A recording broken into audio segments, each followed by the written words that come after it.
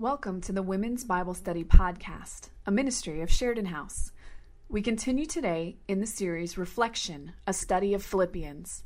If you missed any part of this series, you can find it and others online at sheridanhouse.org/WBS. We hope you enjoy today's lesson. It was just a wonderful time to get away, and guess what? We saw fall leaves. Can you believe it? So anyway, and I got lessons studied, which was wonderful, and so we had a wonderful time, but it's good to be home. And wow, is that Sarah something or what? And God has that is such a wonderful provision of the Lord that He has given us these three gals who are, next generation girls coming up who are amazing teachers. Crazy, wonderful. So Stephanie, and you've already enjoyed, Sarah last week and Heather a couple weeks ago. So it's just such a blessing to me to just be able to, but I'm here all the time. I'm like, okay, Wednesday morning, it's about 10:15, okay. Sarah's about to walk up to the mic, and are they listening hard, and all that kind of thing. So I'm here with you all the way anyway. So I might as well just stay here. But anyway, so today we are talking about reflecting concern. Reflecting concern. We have been talking 2 weeks ago. We learned and pondered the beauty and the grandeur, and those are words that are just way too small to describe what Jesus did and does for us on a daily basis and will do in the future for us. And then last week, Sarah helped us understand and learn how we are to live in light of all that Jesus did for us, to shine as lights in a dark world. And that was a challenge. Okay, this is what Jesus has done. This is His love for us and His sacrifice and all the things that He did that we learned about in the beginning earlier in the chapter. And now, okay, then how does that reflect in my life? How do I then live in light of all that Jesus did? How do I become a light in a dark world? And do you feel like the world is getting darker and darker every day? It's just crazy. And I'm saying, Lord, if this is a day you're coming back, good. Come on. And because it does seem to be getting darker and darker all the time. And so as the world gets darker, we need to shine even brighter, don't we? So that was just such a powerful lesson.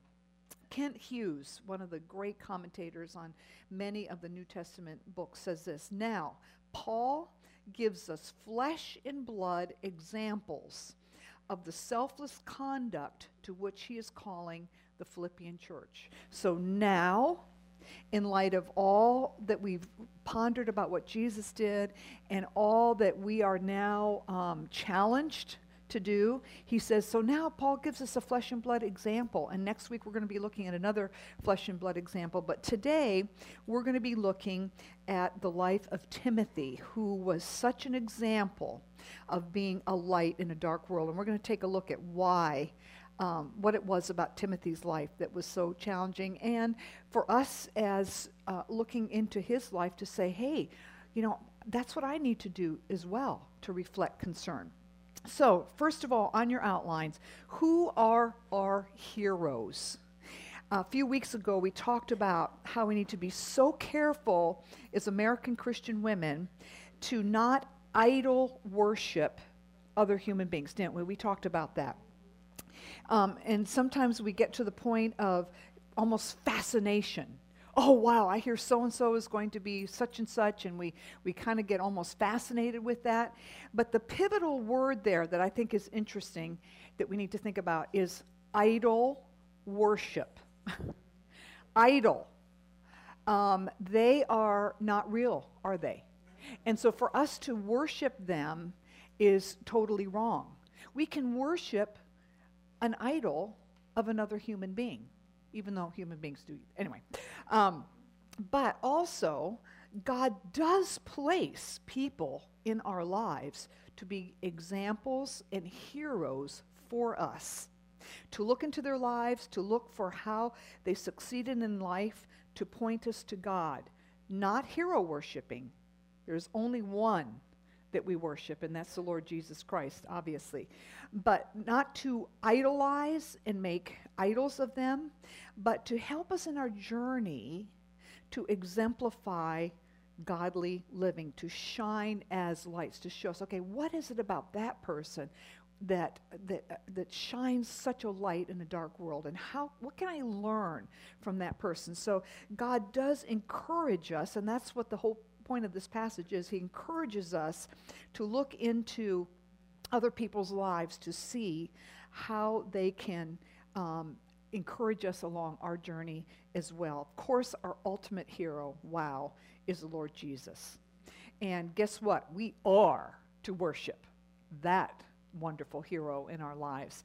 And I think next to maybe this Philippians, the chapter 2 description of Jesus, I think another powerful one of my favorites is John 1:1 that says, you don't need to look it up, but you might want to jot it down. In the beginning was the Word, and the Word was with God. The Word was God.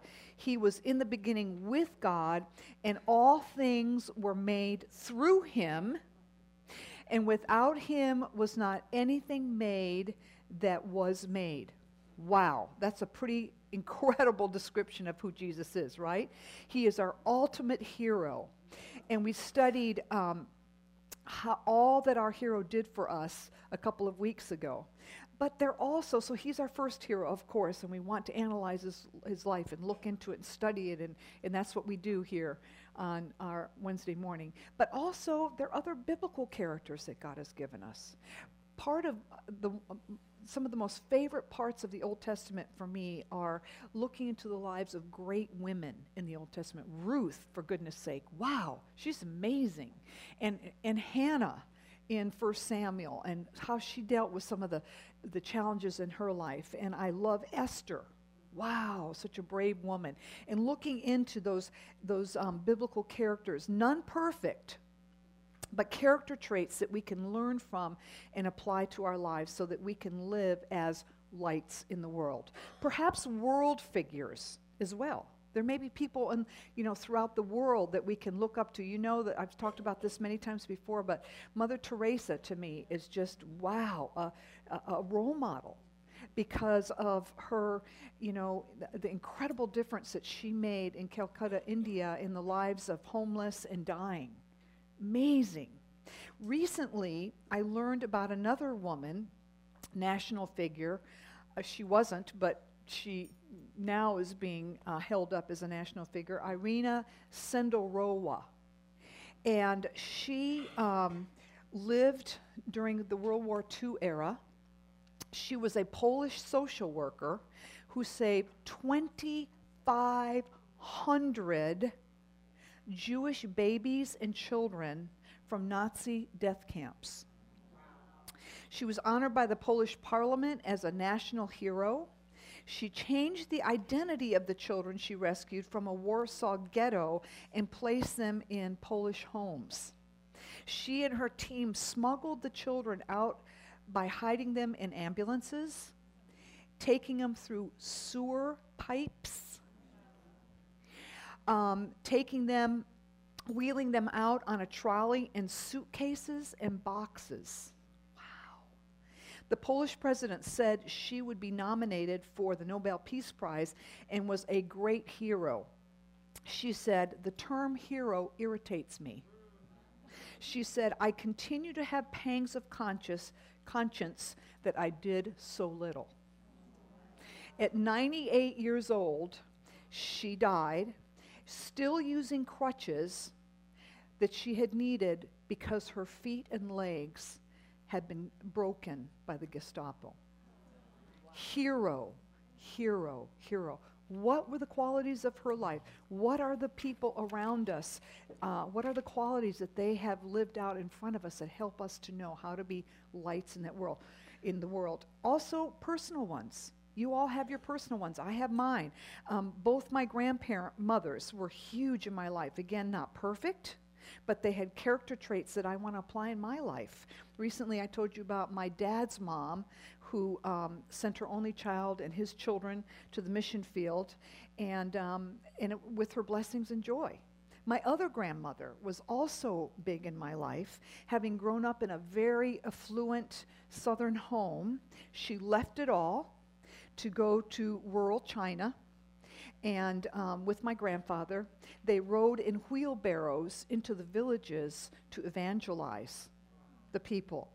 Then later, as I talked about a couple weeks ago, they went on to Korea and, founded that amputee center and so forth and so on. But anyway, they were big in my life. I would sit down and sometimes tape them. In the day, we would tape them on like tape recorders. Do you all, anybody remember those?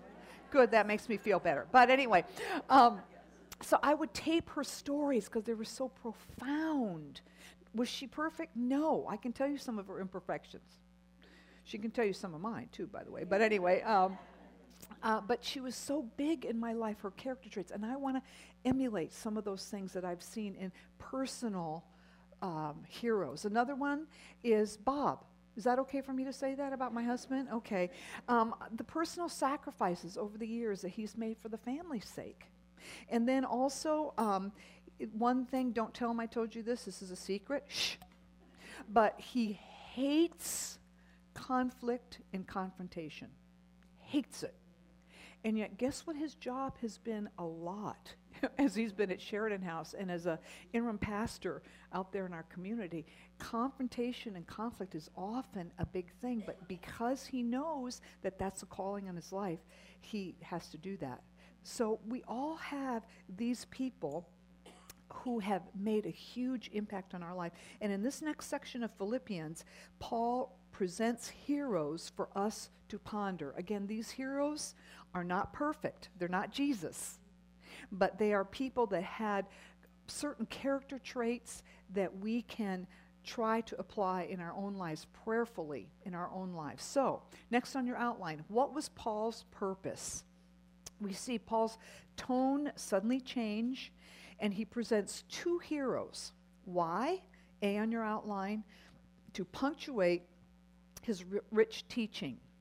What again were some of his rich teachings that he has taught us so far? Well, first of all, one of them in the beginning of chapter 1, verse 27, it says, "Only let your manner of life be worthy of the gospel of Christ." And then in 2:15, "Then may you be blameless and innocent, children of God without blemish in the midst of a crooked and twisted generation, among whom you shine as lights in the world." And so what he does is he presents two heroes that illustrate some of these truths that he has been teaching us through the beginning parts of this book of Philippians. But first, number one, let's take a look. What were some of his themes so far? Let's review them. In his early verses, in this chapter, verses 1 through 4, Paul tells the Philippians how to live worthy lives of the gospel. He viewed this as important as he presented the ultimate example, Jesus, in verses 5 through 11. Then based on Jesus' example, he once again refocuses his call for the church to work worthy of the gospel in verses 12 through 18. As he punctuates his teaching, he reminds them, number one, he knows who is in control. Number two, who is in control? Number one, we were talking about some of his themes. Number two, who is in control? And so he begins this section with verse 19, the start of it, the beginning of it. A, "I hope in the Lord Jesus," or I love it in the NLT, it says, "if the Lord is willing." Now, some of you know our beloved administrative assistant, Bonetta, one of her favorite sayings. Lord willing, Bob will say, "Hey, see you on Monday," and she'll say, "Lord willing." And somebody said in the kitchen, "if the creek don't rise." I don't know if you've ever heard that part of it. But anyway, she doesn't say that part, but she's always saying, "Lord willing." And what a great statement to make, isn't it? In other words, he knew, Paul, that all of his life was up to God. If the Lord is willing. Lord willing, what a relief that is. For example, this past summer, we were away, and Bob got a phone call from a friend of his who is the head of the service department of Toyota. And he said, "I just was calling to tell you your car was ready, And actually what happened was he had been fixing Tori's car and called Bob by mistake. And the crazy thing is that Tori's name is no longer Tori Barnes, it's Tori Roberts. And so for him to make that mistake and get the numbers mixed up, a B and an R, was just very unusual. And so Bob said, you know what, I think this is a God thing. And I think I'm supposed to be paying this bill. Which Tori was thrilled about, of course. Don't we have the tendency we find an excuse to be able to pay the bills, right? Anyway, but, God was in control of that. That the phone call came in a crazy way. And so Bob knew that that was a God thing, and he sensed it. God is in everything. He knows that our lives are in his hands. Wow. What a relief now that we don't need to worry about tomorrow. Can I say that again? We don't need to worry about tomorrow. Boy, don't we do it though? Wow. We need to remind ourselves, if God is in control, and if he loves me as much as he does, illustrated by all that Jesus did, then can we say to each other, God is in control of our tomorrows. God willing, whatever he has going on, he is in control. He's in control of our tomorrows. So we can trust him with our todays and our tomorrows. He is in control. We can trust in his goodness. After we studied all that we did at the beginning of this chapter, we can trust him to do what is best. And, see on your outline, Paul knew life is peaceful when it's in control. Life is peaceful when he is in control. Paul felt totally at peace because he knew that God was totally in control. Yes, he was sitting in a prison. Yes, he was chained to a guard. Yes, he did not know if he'd be alive the next day. But guess what? He knew God is in control. And so you hear the peace in his life exuding through these verses in Philippians. He felt totally at peace because he knew God was in control. What better hands to put our lives in? What better hands to put our lives in? So, Paul is punctuating his teaching, and then B, Paul knew his life was not about him. Not about him. He was not sending selfies of himself chained to a guard to get everybody's pity and concern. He was saying, there's more about my life than me. And so what he does is, number one, when he knew that life was not about him, and that, number one, there is no fear for the future or the present or the future. We know who's in control, so every aspect of our lives, number two, there is freedom from self-focusing to focusing on others. Let me say that again. If God is in control, if there's no fear for the present or the future, then two, there is freedom from self to focusing on others. We can reflect concern. If God is taking care of everything, if he is totally capable of my future, then I can relax about trying to make everything happen in my life and go the way I want it to go and be comfortable in this and comfortable in that. I can just breathe and get focused on somebody else. I can pour my life into somebody else. What a freedom, what a freedom. When I am free from self and worry about me and making my life happen, then I'm free to focus on the needs of other people. I don't have to be consumed about me, making sure everything happens. Paul is teaching a progression here.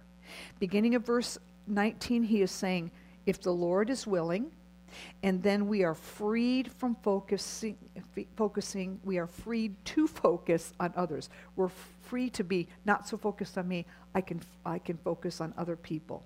If the Lord is willing, then I can focus on somebody else. Number three, there is a focus on others that presents God-honoring traits. Look at the rest of verse 19. I hope in the Lord, or the Lord willing, to send Timothy to you soon, so that I too may be cheered by news of you. Instead of focusing all about Paul, he says, I'm sending someone else to you. I'm sending somebody to you to minister to you, and hopefully through that I will get word from you as well. So then he begins to develop Timothy's character. We're going to look at that in just a minute. But first, A on your outline, let's take a look. Who in the world was Timothy? Who was Timothy? We learn a little of his background in Acts 16, 2 through 8, and I know all of you did your homework totally and completely, and you learned some of those things. But anyway, he was the son of a Jewish believer in Derbe in Lystra, but his father was Greek. He was not a believer. B, what was his connection to Paul? According to 2 Timothy 1:2, Paul considered him as his own son. And we learned that in Paul's second return to Derbe and Lystra, he enlisted Timothy to be one of his co-laborers. He had come to the Lord early on when Paul was first in Derbe and Lystra, and then when he came back again, he enlisted Timothy to serve with him. Why? What was it that had happened? What was it that Paul observed? What were, next on your outline, the character traits presented? What did Paul see in Timothy's life? Mark Bachmuel says this: Paul's assessment was there was no one like Timothy who would genuinely be concerned for their Philippi's welfare, one who would give active interest and practical care that Paul desired to be shown. First, so one of the first character traits that we see in him, A, concern for others. Concern for others. Timothy reflected concern for others. Look at verse 20. For I have no one like him who will be genuinely concerned for your welfare. Timothy naturally was concerned about other people's. He was genuinely concerned for their physical and spiritual well-being. The use of the word concern says it all. He was wonderfully anxious about the welfare of the Philippians in a good way. He wasn't like, oh no, what's going to happen? But his heart was there. He was expressing and feeling a deep concern that everything was okay back home. He had that heart of concern. He had the gift of concern for others. How does that genuine concern develop? Number one, it naturally flows out. It naturally flows out. When we allow the fruits of the Spirit to flow out of us, genuine concern for others will flow out. I think every week we talk about this in some way, but in Galatians 5:22 it talks about when we become believers and when the Holy Spirit begins to live within us, what happens is the fruits of the Spirit begin to show themselves in our life. Isn't that wonderful news? We don't have to conjure that up, that if we just allow the Holy Spirit to do it, it will flow out of our lives. What are they again? Say them with me. Love, joy, peace, patience, kindness, goodness, faithfulness, gentleness, and self-control. And I'm always trying to memorize those because it never fails. As I'm repeating them to myself, rather than having 8, it'll be like 6. I'm like, must be the one I really need help with. Goodness or something. I don't know. But yeah, there you go. Yeah. Is that one of the fruits of the Spirit? Memory? I don't know. But anyway. But here's something very interesting. As I was studying this time, I, for the first time, noticed afresh and anew verse 24 and 25. That was Galatians 22. But following that, it says this: those who belong to Christ Jesus have crucified the flesh and its passions and desires. Since we live by the Spirit, let us keep in step with the Spirit. Isn't that interesting? It's not just about, saying, okay, Holy Spirit, just flow out of me. It's not about that. It's about saying, okay, the things that come to me naturally, I need to make sure that they are not flowing out. I need to, it's a very strong word, crucify them. Wow. In other words, kill them. Don't have them flowing out. Since we live by the Spirit, let us keep in step with the Spirit. In other words, let's let him flow out in those fruits. As we allow the Holy Spirit to flow out of us, those fruits will flow out more and more in our lives, where our agendas and plans pale in comparison to what God has for us to do. Have you ever had this happen to you? Please say yes so I feel better about it. But have you ever been very busily doing things that are so important, like laundry? And your cell phone will ring and you go, oh, no, it's my friend and she's just going through such a rugged time, but could she call me when I'm not doing the laundry, for goodness sake? This is important stuff. And sometimes we get so far from kingdom business when we should just be putting it down and saying, laundry, are we kidding? It's going to be there tomorrow and next week and the week after that and blah, blah, blah. Not to allow ourselves to feel interrupted when God brings kingdom work into our lives. That's part of the fruits of the Spirit flowing out of our lives. So God allows concern to develop in our lives through allowing the Holy Spirit to flow out. And then, number 2, it naturally spills out to others. This is what Paul is saying about Timothy. He has watched it flow into the lives around him. He's seen it happen. He saw it happen. And the concern was just flowing out of him. How about us? Is the Holy Spirit directed concern flowing out of my life into my husband? Into my children? How about my neighbors? How about co-workers? How about church family? Is it flowing out? Or how about strangers?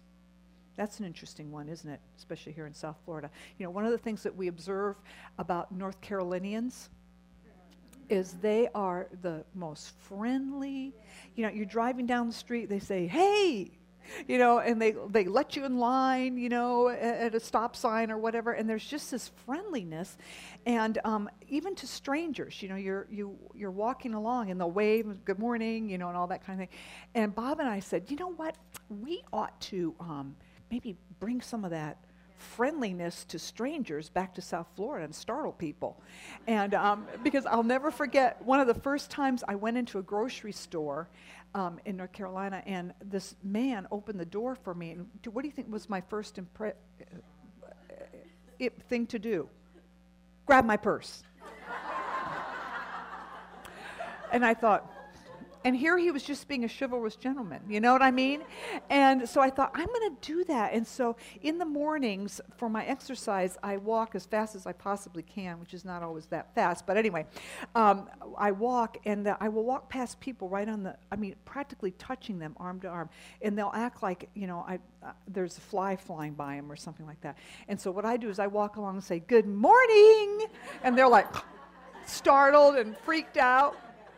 But, you know, to pour out some of that friendliness here in South Florida, even if we don't have an opportunity to hand them a track on how to become a believer, still, if we can just pour out that goodness, concern for other people and making a difference, being the best part of somebody's day, even if we don't have an opportunity, and maybe God will. Maybe someday I'll be walking along and say good morning, and somebody will come and say, how come you're so friendly, and why do you say good morning to me every day? Are you a Christian? Maybe that'll happen. I don't know. Probably not, but anyway, it's such a picture of the parable of the Good Samaritan in Luke 10. Do you remember that story that Jesus told about how this Samaritan man was, a Jewish man had been attacked by thieves and so forth, and he was lying practically dead on the side of the road, and all these hoity-toity religious people walked by him and said, ooh, I better not touch him, you know, all that kind of thing. And here, the most despicable to the Jewish community was the Samaritan. And who was the one that stopped and said, hey, how can I help? And let me put you on my horse or donkey or whatever it is, and let me take you to the closest hotel, and let me make sure that you're taken in at that time. Let me make sure that you're taken care of, and let me dig deeply into my pocket and give you money, innkeeper, so that if there are any needs in this man's life, I want to do it. That was Jesus' illustration to us, expressing concern, reflecting concern for the people around us. That was the first characteristic. Second character trait of Timothy, be authenticity. Authenticity. Look at the first part of verse 22.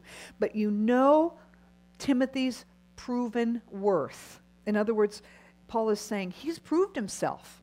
When he first met Timothy in Derbe and Lystra, he left him to be a part of that church fellowship to grow. He had just become a Christian, and so he says, okay, you just, get plugged in here. Learn what it means to follow Jesus. Learn what it means to understand some of the scrolls and the scriptures from the Old Testament, and you begin to grow in your fellowship. And when he got back, Paul, to the area, he was thrilled to find out how well respected he was by that church community in Lystra and Derbe. And so he would then become a part of the ministry team to Macedonia, to Corinth, and to Ephesus, because he had proven to be authentic, that his faith was deep and real, and it was flowing out of him in concern for other people. He had proven his heart for ministry and his reliability, which brings us to the third character trait that Paul presents, and that's C, shared ministry. Verse 22 through 24. But you know Timothy's proven worth, how as a son with a father, he has served with me in the gospel. I hope, therefore, to send him just as soon as I see how it goes with me, and I trust in the Lord that shortly I myself will come also. Notice particularly the second part of 22, like a son. Timothy served with him in the gospel clearly like a son and a father. Timothy had learned by watching, listening to instruction, and doing what his mentor, teacher, hero had taught him. Again, was Paul perfect? No. But what Timothy watched him. How does he do that? How does he have that attitude? How is he growing in the Lord? How can I be more and more like him? And he was watching his mentor that was like a father to him. So Paul then totally trusts him with shared ministry. He had the joy in the midst of difficulty sometimes. Timothy was with Paul, and some of the crazy things that happened to Paul as he was serving in the ministry field, of serving with Paul in some of his most difficult assignments. Timothy is mentioned at least 24 times in Paul's letters. 24 times in Paul's letter. Perhaps the greatest honor was to become Paul's replacement when he was called to heaven. Paul had himself wanted to go to Philippi, but he had to send Timothy in his place. Not only was Timothy his son and mentoree, he became his substitute.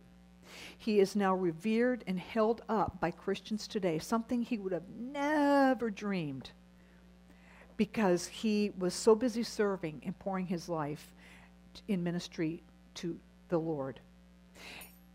Wouldn't it be something for him? Well, he knows today because he's in heaven with Jesus. But, Timothy, I want to tell you something. Years down the road, in 2019, there are going to be a group of women sitting around tables, full from breakfast, talking about you and talking about your qualities and being mentored by who you were. He would never in a million years have believed that. Today he knows it because he's in heaven. But wow, amazing. He so exemplified this quote by Dietrich Bonhoeffer. You may be familiar with that man who was also a big in World War II era German. And if you're interested and if you love biographies, there's an amazing biography about his life and what he went through. But listen to what he said. He said, "We must be ready to be interrupted by God. It is part of the discipline of humility that we must not spare our hand where it can perform a service, and that we do not assume that our schedule is our own to manage, but allow it to be arranged by God." Isn't that amazing? I think it's in your book, right? And he is a great modern day example of a hero who put the interests of the gospel and concern for Jesus above his own. He truly practiced what he preached. I want you to listen to something about Dietrich Bonhoeffer. But what happened was he had come to the United States of America during World War II, trying to get some help for the church back in Germany, which was going against Hitler. And there's all kinds of things going on within that church. And so when he got to America in New York City, he all of a sudden thought, okay, should I stay here? There's several opportunities here. Or should I go back to Germany and continue my work with that very troubled church over in Germany, because Hitler does not like that church growing and making a difference in the lives of the people around. And after consideration, he thought, you know what, my place is there. And so he left the safety and all the things that he could have done here in the United States. He could have made a huge impact over here. He said, I need to go back to my people. So guess what happened to Dietrich Bonhoeffer when he got back here to Germany? He became one of the martyred Christians in Nazi Germany.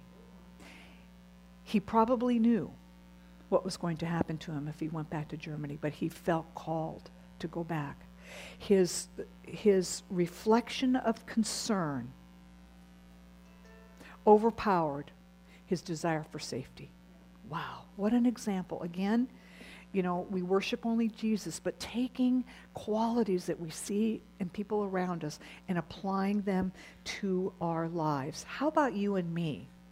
Is there an integration in what we say we believe and how we behave that we are putting the cause of Christ above our own? We need mentors and heroes, again, not idol worship, but people to look at, to model for us. Certainly not perfect, but courage to stay the mark. And here's the thing that is really frightening. People are watching you and me. People are saying, I want her to be my mentor. Isn't that a scary thought? It's truth. We have spheres of influence that God has brought into our path, and we have an obligation to reflect concern. We have the obligation to look into our lives and say, Holy Spirit, would you flow out with your fruits so that I could be a Timothy to those people? I feel totally inept to do this. I'm sure Timothy would too if he had known that. Would you give me the strength? Would you give me the perspective? Would you give me that reflection of concern so that I can make a difference in the lives of the people that you've placed in my path? Key, Philippians 2:15, that you may be blameless and innocent, children of God, without blemish in the midst of a crooked and twisted generation, among whom you shine as lights in the world.